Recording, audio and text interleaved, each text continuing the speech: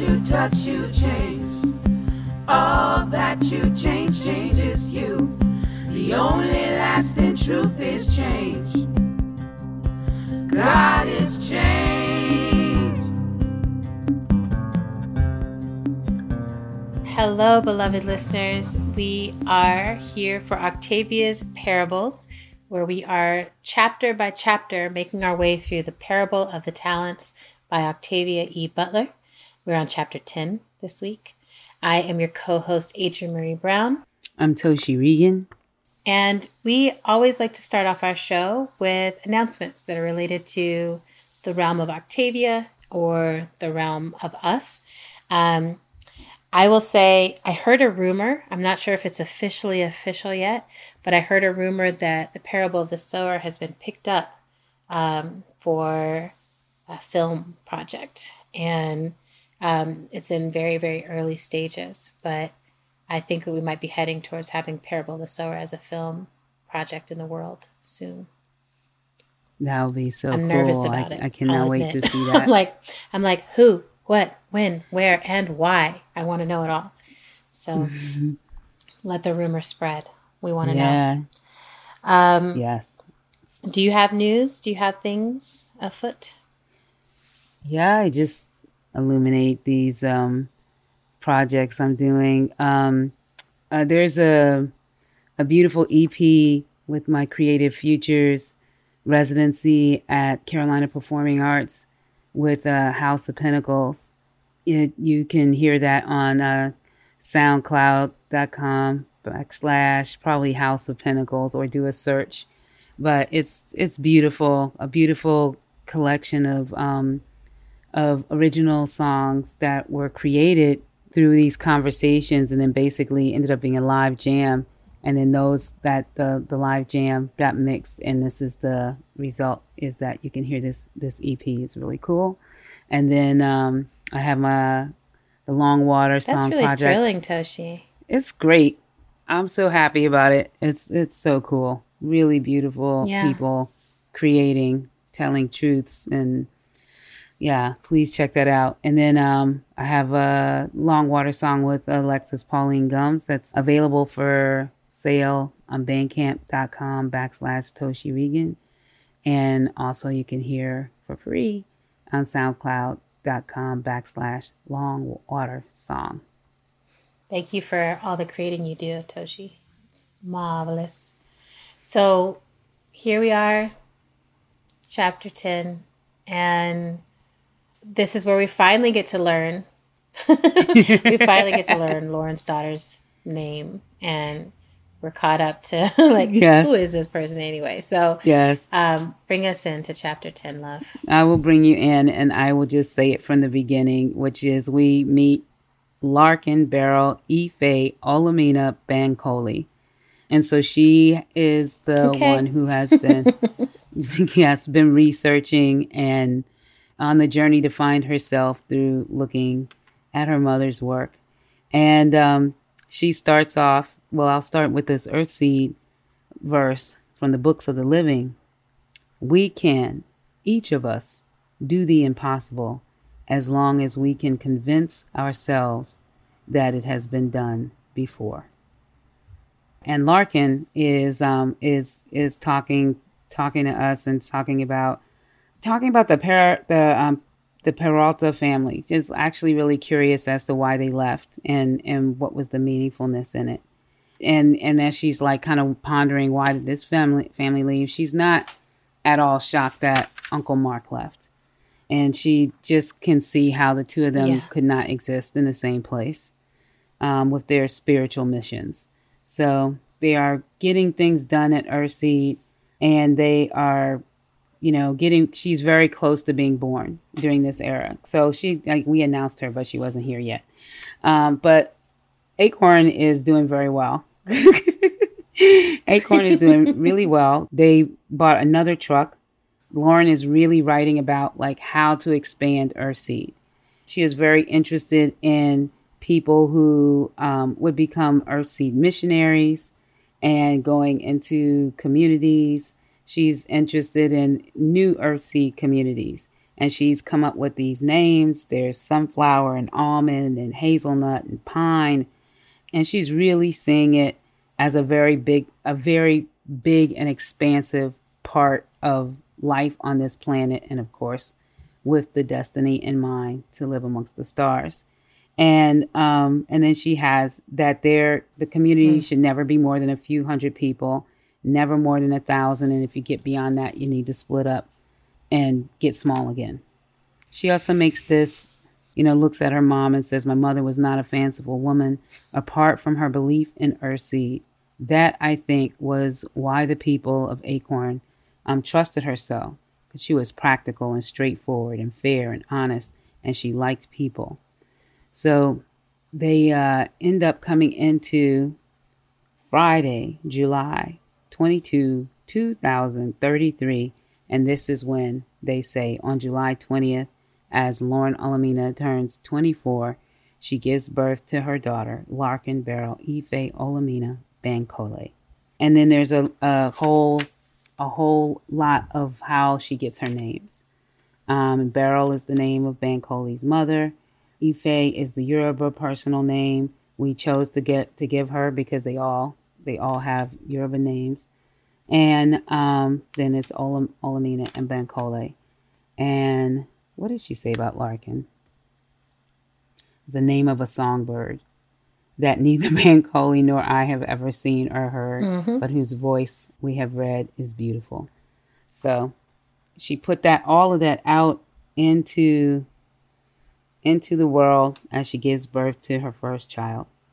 And Bankole is so happy. Like, he is just beyond himself. He loves his baby. He is, getting caught smiling and, being at peace a little bit, holding his child. We also learn about this community that Allie Gilchrist has become a furniture maker.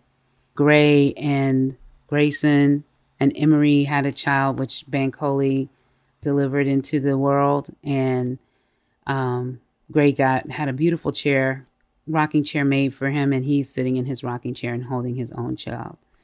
I would say that they have a ceremony welcoming Larkin into the Earthseed community, and Harry and Zara stand, and it's basically the ceremony that is where you just are like, I'm here for this kid, no matter what.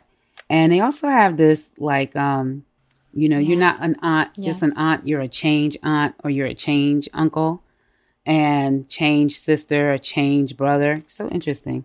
So they welcome her into the community. And then the rest of the chapter is, I think, a realigning of Lauren and Bankole's relationship and where they're going to go from here. It is the I don't know if it's the final Halstead conversation, but it's the one that is like, it's the, we're putting everything on the table. Bankole goes to do his watch. Yes. The community is now having a 24-hour watch. So he goes to do his watch. He's very, very concerned. Halstead has a doctor, but they don't even know if this doctor is like a real doctor. Like, he's somebody with some medical expertise, but he's not no Bankole. So there's another, and Bankole's like, maybe he got like halfway through school, or, like he's just like, something's off by that. So there's still an opportunity for them to go. So they're back at it. They're back at this, where should we go?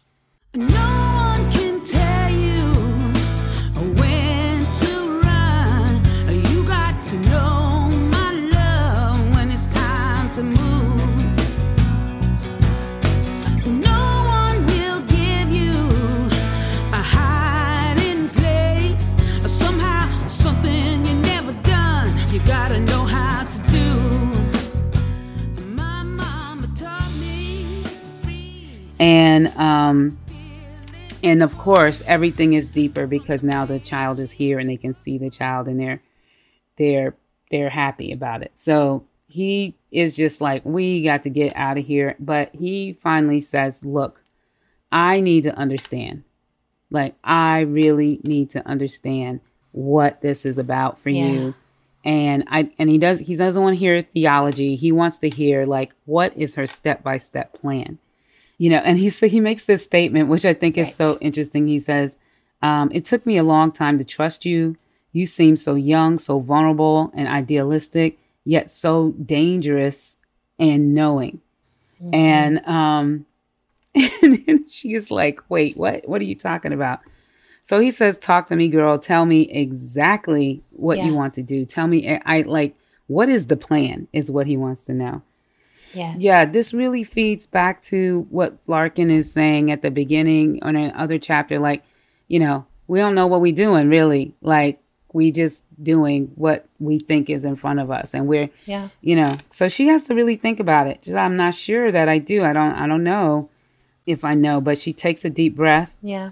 And she starts to get into it. I want what's happening. I want us to go on growing, become stronger, richer, educating ourselves and our children, improving our community. These are the things that we should be doing for now and for the near future. As we grow, I want us to send our best, brightest kids to college and to professional schools so that they can help us in the long run, help the country, help the world to prepare for the destiny. At the same time, I want to send out our believers who are have missionary inclinations, send them in family groups to begin Earthseed gathering houses in non-Earthseed communities. She goes on and on. She's just like, she's rolling with it. And it's really kind of the first time that she's laid it all out in that way, that she's heard herself say these parts of the mission. And there's a lot. I won't tell you everything, but this is actually a very cool chapter to look at and to follow along with us if you're not. And again, Bankole is like, Halstead, but she's like, no, that's not going to work. And what about President Jarrett? And she's just like, what about him? You know, he's dangerous. She sees his that he is dangerous, but she's also like, he's also temporary in her mind. Like, he doesn't get to be the president forever. Yes. And it's also remembering the dove tree. And she's like, I don't want to remember the dove trees. That was horrible. And then also to remember the Senate candidate that Mark mentioned. And if you all remember, this is the person that actually used Earthseed, right, to make his points about Christianity and called Earthseed a cult. All of these things are going on. This is a really, really incredible conversation. And if you've been following along, if you've read like Parable of the Sower, and Bankole and Lauren have some incredible conversations in that book. So you just consider this ongoing dialogue. And Bankole is really trying to get it. He's really, he's really trying to, Bless his heart. He wants to know. He's and like, he says, I don't know if this country has ever had a leader as bad as Jarrett, or as bad as Jarrett might turn out to be. So he's really like, I just want to understand it. And Bankole is on the side of Lauren's father with the space program. Lauren, also, if you remember from Parable of the Sower, was devastated with the ending of the space program. But Lauren's father and Bankole both are like, that was a waste of money. Like, so much is going on right here on Earth. And she is like, absolutely, it's not. We need this. And she also goes into why we have a destiny. Yeah. Like the destiny, why we have something for people to believe in a transportation beyond what they know, so that they will keep reaching for the next steps. They will keep involving themselves in their lives and in their work. So it is a deep and heavy conversation. It's literally the rest of the chapter. Another issue that comes up is like the understanding of life and death. And he challenges Lauren that like, you might not even be alive when, all of this like going to space stuff happens. And then she's like, kind of thinking about it. And then she's like, well, maybe then Larkin, will be the future of it. And Bankole's like, I know I'm not going to be here, because he's already an elder. So Yeah. this becomes, yeah. He's like, he's in his 60s now. So he really is like, I'm not going to see this. I'm not going to do this dream with you. I'm not going to see it. This is a very tender and special conversation. He's holding her hand. He puts his arm around her. This is a love-based conversation. It is very serious and it's very real, you know, and at some point she's overcome with the emotion of it because she has again never done this before. She has never just released all that she wants. You know, she's been writing in her journal and she's been in her head and she's never heard herself, and it brings her to tears, and she's trembling and she's unsettled, and he kind of says, "Welcome to adulthood, girl." And it's kind of a cool moment because I don't know if you remember Adrian early in the Parable of the Sower. You know, Lauren's 15 years old, and you're like, she's the kid that does adult things. She's the kid that is adulting already, you know, with her skill set and the way she senses herself taking responsibility. So this is after everything that happens, this is like a powerful moment where he's kind of like, okay, now you're a grown person now. Exactly. Even though I think he doesn't believe all of the things, their relationship is, he respects her, he loves her, and he sees her growth. And it's a powerful moment inside of her vulnerability. Yes. He actually is like, you know, welcome. You are doing your thing. Yes. So she has this good cry. She said, kind of wonders if this is some kind of postpartum situation. And he says, well, it could be, but it doesn't matter. But now Bankole declares, it's like the reset.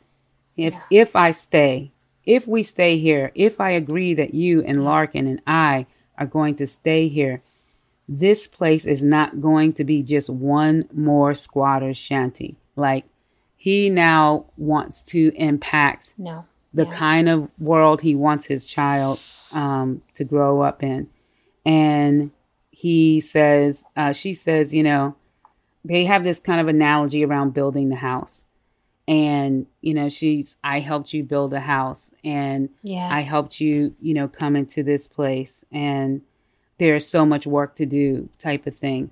And having the child really at this point, with all of the danger from the last chapter still very present and around them, and the loss, Bankole is very clear. It's almost like, you know, going back to, you know, before all of this happened. Like, if you could picture Bankole as a young man before everything, and he had a child with his first wife, you know, what kind of world he would want his child to be in. And because they're in this kind of stability, rough stability of Acorn and Earthseed, he's like, okay, now you're not going to let me go to Halstead? Okay, this is what I need in order to buy into this and in order to stay with you through this journey. If I accept this, I'm in it for good. If you change your mind after a few, if you change your mind after a few hard times, and do I tend to do that, babe? Am I like that? I mean, like, this is the kind of dialogue that they're like, do I be changing my mind? Am I like this? He's like, talk to me, honey. So it's a very deep dive conversation, and I consider it kind of the reset for their next steps forward. Yeah, I agree. Thank you for that beautiful summary. I love the intimacy of this chapter. And it feels like one of these chapters that's like, okay, some room to see ritual, feel what the community is like, feel what Lauren is actually like as an emotional being. And so there's a lot of questions just around ritual and family and intimacy here to sit with.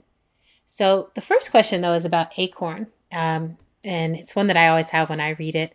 Larkin is noticing the physical exertion, the level of physical exertion that it took to be a part of Acorn, and is like, you know, why did so many people stay? And to me, it's always this moment of like, oh, you don't see that that's the testimony of what Lauren was offering them, like how Earthseed felt to them is reflected in the fact that so many stayed, right? But the question I have here is, do you or could you be a part of a community that required a high level of physical exertion? I'm like, I used to really dream that, like hands in the dirt, building houses and stuff.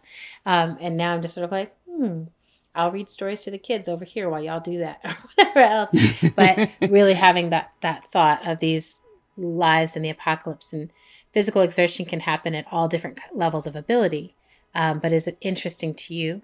And the question, the could you part of that question is also tied to what vision would compel you enough to be a part of a community where physical exertion was a key part of being in it.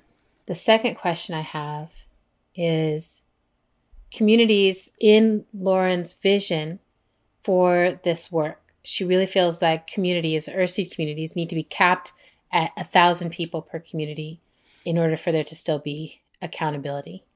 And again, rereading this now in this moment, I'm like, I've always been so into that. It's like a huge part of the emergent strategy concept is the small is all, and how do we actually get good at community that is at the level of relationship, at the level at which we can actually hold relationships. So a question I have for our listeners is, do you think that scaling up makes accountability less possible? Do you think it makes it impossible? And if it was up to you, what is the number? What do you feel like is the ideal number at which accountability is still possible within a community? This is another one that I'd love to see and hear that people explore with others, with people that you're in community with. I think there's some sub-questions in here, like what does accountability mean to you? What does it mean to be able to be accountable to each other? I'm like, 1,000 is actually kind of a lot. And I could definitely see, a much smaller community. Whenever we get to this section, I realized that I was like, oh, I was still thinking of this as like 15, 20 people. And, but I'm like, it's necessarily larger than that. It's had such a larger impact, but I love being like, oh, these are the scales at which Lauren is visioning. Do you have a sense, Toshi? What's the ideal amount of people in your like dream world? Yeah, I don't know. I mean, I really don't know if I was planning one. It would have to do with the system we actually had available. I feel like I was at like a TED Women's Conference, and this family of doctors, like I think a woman and her daughters, they all became doctors, and this is somewhere in a country in Africa. And so they basically set up clinic / hospitals, like the only place you could kind of go and get care. And then I think because so many people were coming, it ends up being like, a small town gathering because so many people come to be close to them. Yes. And then I think they end up having to make like a jail something. I hope I'm not getting this wrong. Wow, but it's like very, they have these rules, and the rules was, I can't feel like you can't steal and you can't beat anybody. And so those are the things that would get you like a timeout or get you kicked out of the whole thing. And so I feel like it's always about space and infrastructure and what agreements you can make and actually function out of.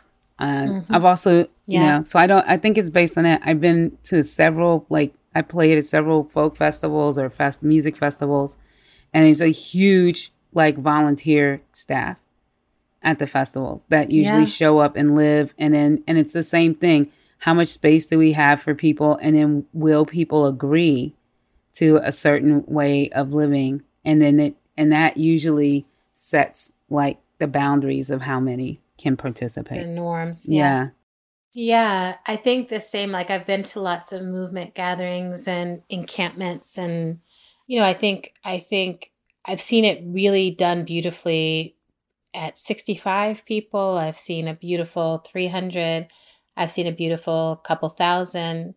I think there is, the pleasure activist in me is like, yeah, I mean, there has to be enough that there can be like a diversity of desires and that there's enough people to meet each other and like please each other and pair and be, amorous in some ways and to recreate, proliferate without having those lines get all crossed and mixy.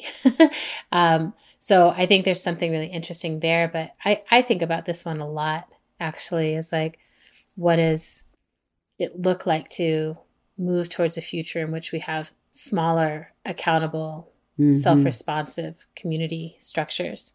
And I think it's one that we should all just be thinking about because I think we have at least some awareness. Most of us have some awareness that our current political project of the U.S. is too massive. Like there's not a like centrifugal force, So spend some time there, and then I'm like, welcome, Larkin. It's nice to be able to say your name, and one of your names anyway. And I found it really curious that Larkin continues the lineage birthday piece where it's like Lauren's dad and Lauren and Larkin now all have the same birthday, which is very rare. I've never actually heard of that happening I've heard of a child being born on its parents' birthday, but not a multiple direct lineage like this. And I think it's an interesting choice that Octavia was making. And I would love for you all to reflect on, why do you think it was important to her to do this? Why was it so important to have this July 20th moment as the entry for all of these very divergent lives? And around Larkin's birth, three other questions. One, what are your birth rituals? What are your rituals for yourself when you hear that a child has come into your community, into your neighborhood, into your family? Do you have collective rituals around birth? What are they? How do you welcome someone in? And then who is in your change family? Do you have lineage that you could now point to and be like, oh, this is my change aunt. This is my change uncle. Like these are the people maybe related, maybe not related, often not related, who have cultivated my capacity for change and who have cultivated how do I be in right relationship with it? And this is a question I did have for you, Toshi. It's like, could you think of anyone in your life that you would identify that way? That's like, oh, this is a change relative. Yeah, I have so many relatives aren't related by blood, but related by all of the other things. A lot of times we just call each other siblings. I got a lot of moms, and I feel really strongly about those relationships. They're as important as any. I'm very dedicated to these people, and I feel I belong to them. So they belong to me in terms of the way you care about people, you concern about people, you check up on people, you're there for people. And lots of babies I would drop everything for. So, yeah. Yeah, I feel similarly that I have so many people that I would point to and say, these are my change siblings. And some of them are like peers, where I'm just like, oh yeah, I think of you as a change sibling in my life, that I'm like, yeah, this is a part of how I learned to be in right relationship with change is in my relationship with you. I think of Malkia as a change sibling for me. Yes. I think of Il as a change sibling. And then I think about these people who were older, and I've named one of them my Aunt Margaret. I named her in pleasure activism, that she was someone who was like one of my mom's best friends, but she modeled for me what it looked like to be really just over the top, fantastic, happy style fashion. Just like say what is true and, make it look good. And yes, you can use all the colors and your socks are part of your fashion. Like they're just like, she kind of gave me so much permission to live into a more bombastic self than I necessarily would have. And I get so excited about those people and how their imprints show up on our lives. which leads me into my next question. Bankole looks at Larkin and sees his dead sister's face in her face. And I always think this is one of the most sacred parts of birth stories, is, that moment when children are newborn and young and you're just like, look, there's grandma so-and-so. Like there's, like you can just see all these faces in their faces. Yeah. So my question for you is, whose faces are in your face, right? Whose ancestral faces are you told are in your face?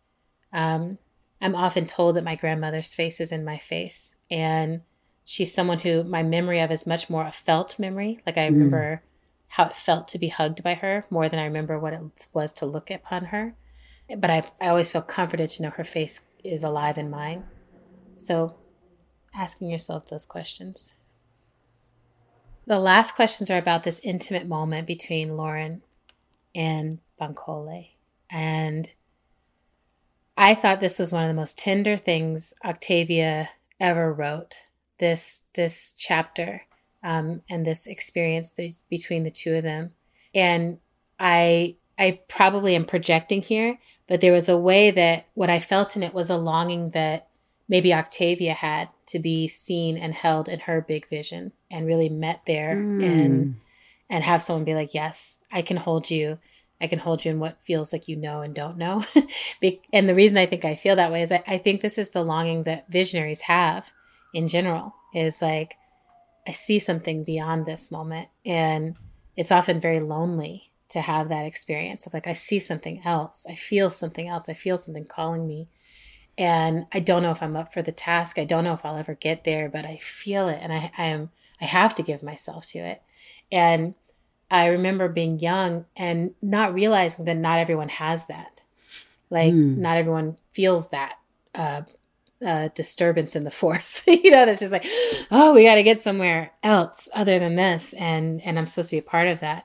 And I think right now we live in a moment where there's so many visionaries walking and sharing and speaking and dreaming and writing. And it just feels like a really thick time of visionaries.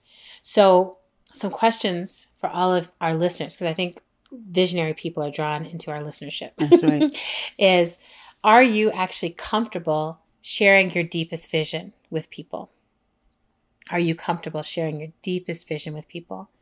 I'm really moved by the fact that they have now been together for over 5 years, right? Like they're like 7 years now or something, that they've been walking together, traveling together, learning together. And this is the first time that she's gone this deep in sharing what she's actually up to with her partner. And I think that happens all the time. I think a lot of us, do that. And are you comfortable sharing it? Who do you share it with? Part of Lauren's vision is to build beyond believers or seed believers, to have this sort of missionary relationship in non-Earthseed communities. And can you imagine your vision moving out into spaces beyond movement, beyond those who necessarily agree with you or could have overlap with you? And then what is the most intimate self you have shown to another? There is a particular aspect of the intimacy of this moment, which is that it's actually quite tender what happens for Bankole here, where he's like, having heard you, I realized that I could start to co-create, and here's what I would want, which is it's a really powerful transition. And it's really the transition that Lauren is looking for in each person who embraces Earthseed is, I am a shaper now. I want to shape change rather than, right? Like Halstead represents going towards something that is already structured and already exists and is of the old world, but is steady and stable, and like we could be safe there. And Acorn represents the new, the next, the unknown, the thing that we will shape together. And this is really that moment of Bankole, I want you here with me, shaping the unknown. And Bankole saying, I will be here with you, shaping the unknown, but I will be myself in that, which means I want to bring those aspects of the known that make the most sense to me into this space. So it's incredibly intimate. They're talking about their deepest beliefs, and they're making really another level of commitment this deep into their relationship, right? This is like, we're really in, which is also, I think, a beautiful dance that humans do. It's like, are we really here? How do we know? Are we really in? How do we know? Are we visioning together and building something together? So the question I have for our listeners is, what is the most intimate self you have shown another? And are you making commitments that are rooted in your deep vision? Are you making commitments that are rooted in your shaper self?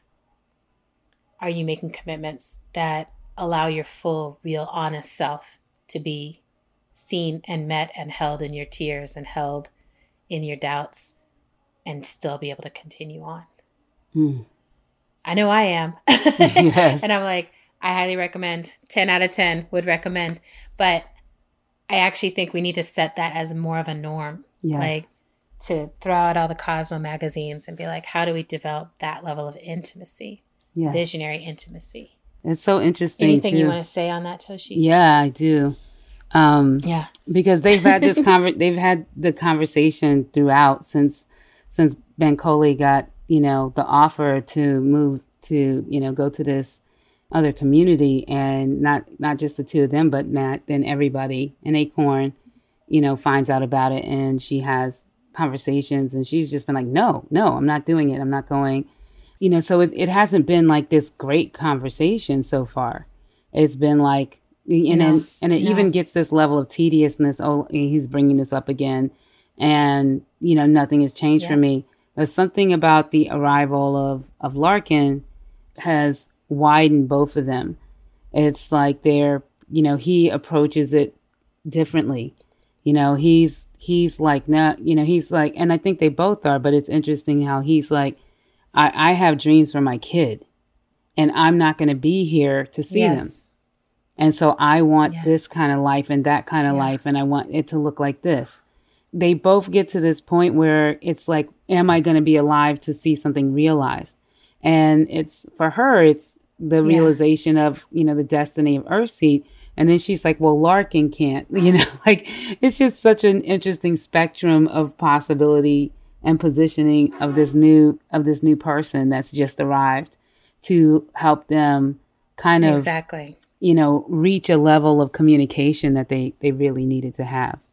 But the other thing, I have two things to say about this chapter too, is the whole missionary thing.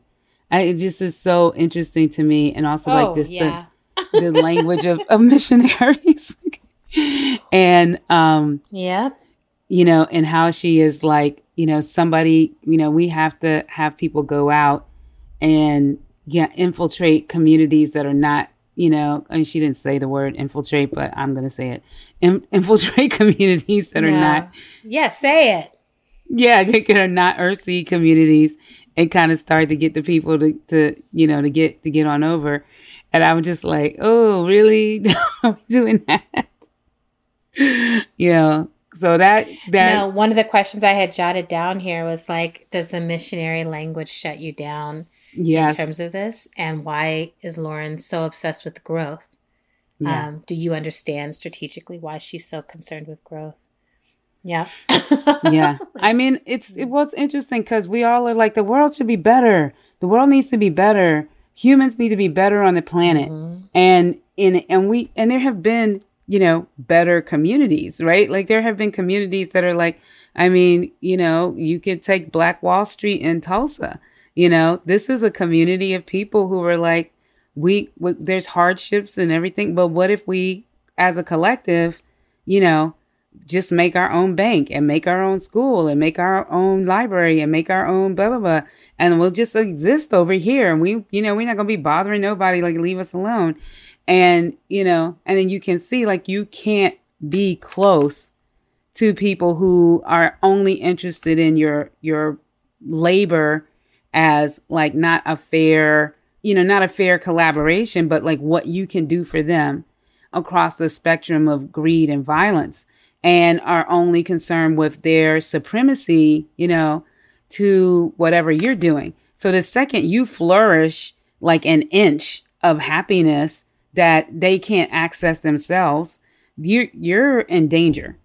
You know, the second that you have on something that they can't or that they might have, but you shouldn't have, you're in danger. So, you know, Lauren is like, it's not going to be good enough to have like these small communities, because we live in a world that's, you know, where there's too many humans in power who are against us, even if we stayed contained in our communities and never wanted to, you know, disrupt their systems. So I think she's like, no, it's got to be huge. Like, we got to get everywhere, you know, like we do have to use this, you know, old dominating system of, you know, we have to, because we have to going out. Yeah. Yeah. But and then the other part was that from the chapter before, when she has the conversation with Mark and she tells him, you got a position of privilege. We talked about this in the last episode. But one thing we didn't talk about is where she says, you would have been expelled for teaching another belief system. And I think that is such, you know, that's such an interesting thing to bring into this conversation. I'm just wondering about her cycle of growth as she starts to think about expanding, as she starts to think about the destiny, as she starts to think about evolution, and as her fear of someone else powerful who has a difference of opinion from her and a different belief system, as her fear arises, can that person even exist inside of the circles that she's trying to cultivate? Oy. I mean, I love that question. And it's, you know, I realize that I always put this gentle veneer or this gentle cover on Lauren through these parts, right? As I feel protective of her. But I'm like, oh yeah, like she was really struggling with this idea of how to deal with difference, how to deal with different opinions. And I don't know that it was unwise to do so, right? That I think so often we create spaces and then immediately like, and everyone can come bring something into the space when it's like, oh, a lot of those somethings are maybe not compatible with this belief system. You know, like what she peeped in Marcus is like, what you're trying to bring is actually directly at odds with this vision, the vision of this space. And that is the thing about having a destiny that feels like it is from beyond yourself, you know, where I'm like, oh, this isn't necessarily just purely exploration and learning and like, let's figure out how to weave all this together into some holy federation or whatever. You know, she's like, no, there's a specific destiny and we need as many people to understand that as possible. And right. So I think that piece is really fascinating. I'm also very interested in her assumption, which feels like a very old school traditional assumption that I'm surprised to see in her, that Larkin would carry on her work. Yes. Right. That it's just like, oh, my child will do what I do, you know, which I'm like, that's not, you know, even when Octavia was writing this, I'm like, that's not something that someone would necessarily assume for their child. And it's definitely something in the book that Lauren was like, I'm going counter to my parents, which is much more, that's the modern practice of what it is to be. That's what adulting looks like. It's like, oh, what are my parents doing? Let me head in the opposite direction from that, or head in my own direction. And Larkin, you know, obviously as we're reading this already, we know that her energy is at odds with Earthseed and that she doesn't look at it as something she understands necessarily or believes in. And we'll learn more about all that. But I it's so tender to see this moment where she's like, she and Banquo, it's like, this is one of the few comforts we have is, well, maybe Larkin. Yeah. It's a really, it's such a big conversation that pushes all of these buttons also because, you know, the whole birthday thing that they all have the same birthdays, it aligns with kind of this, now we can witness that there is this line of, Olamina line of stubbornness. I think like they're so strong in what they believe in and they are so protective of it. And then in order to navigate them around it, it has to be an action. Like they have to see it and experience, like Lauren's obsessed with that, you know, she's obsessed with learning and seeing and experiencing and asking questions, and right, like she has a great practice. So she doesn't stay 1,000% in her head, and you know, she gets taught, she gets schooled, you know, she's interested in that. But you know, Bankole starts to feel like the person that says, but what if we took a big leap and assumed like we're in the danger that we feel? What would we do? What would we do? What can we entertain what that might be? And all of this, I feel really grateful to see this foreshadowing, this asking these questions, these having these conversations, because I think often at some intuitive level, we know we're in danger before the danger shows itself. And I think for communities that have been like, we need to prepare, you know, there's like an intuitive knowing that we are in danger, even though the planet had not heated up, you know, but it's just like, oh, there's something's changing. Something's changing. We need to pay attention to it. And I think we're in that phase now where it's like, we are in crisis, but we know that much larger crises are sitting on either side and ahead and behind us. And it's like, are we going to be able to evolve? Because we are in danger. There's people actively trying to attack us, dox us, come for us, destroy us in this moment. And are we preparing ourselves for that? Which is part of adulting. And my final question actually for this chapter is, when did you know you were an adult? When did you know you were an adult? When did you know he was grown? When did you know you were That's an adult? great. What was the moment where you're like, holy mackerel? So that is chapter 10. Ooh. That is chapter 10. I thought of a change aunt. Yes. Change aunt.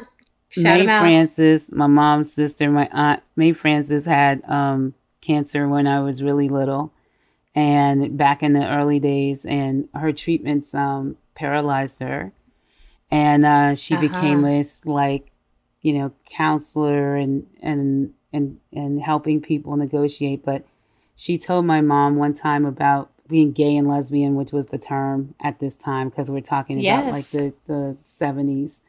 She was like, it's ridiculous that people are really concerned about this, that she has to teach people to navigate their bodies and their sexuality beyond what people say accesses sexuality and what you need. She's like, people's bodies are in all kinds of conditions and they reach for each other. And she's like, when you have to take that journey, you realize how much of it is about the soul of the human, the spirit of the human, the sensuality of the human, the whatever journeys people are willing to take with you or be vulnerable with you. And this whole idea of like a man and a woman need to be together with their fully accessible bodies is the limitations of experiences. She's like, it's completely wrong. And the sooner people get over it, the better. So, hey, May Francis. And my mother wrote a song about her sister called May Francis. So, yes, she did. She passed away. It's a beautiful song. So, maybe we'll put a link to it in the in our notes. Yeah, let's do that. Thank you for bringing her forward. Octavia's Parables is hosted by Toshi Regan and myself, Adrienne Marie Brown. We are produced by Kat Aaron with help from Kenzie Clark, and our show art is by Krista Franklin. Music for Octavia's Parables. Always See the Stars, written and performed by Toshi Regan. God Has Changed, written by Toshi Regan, performed by Bernice Johnson Regan and Toshi Regan. And No One Can Tell You, written and performed by Toshi Regan. Find us on Twitter at @OParables. You can sustain our show by becoming a patron at patreon.com/OParables. And you can always visit readingoctavia.com for episodes and transcripts. Thank you so much for listening and reading along with us.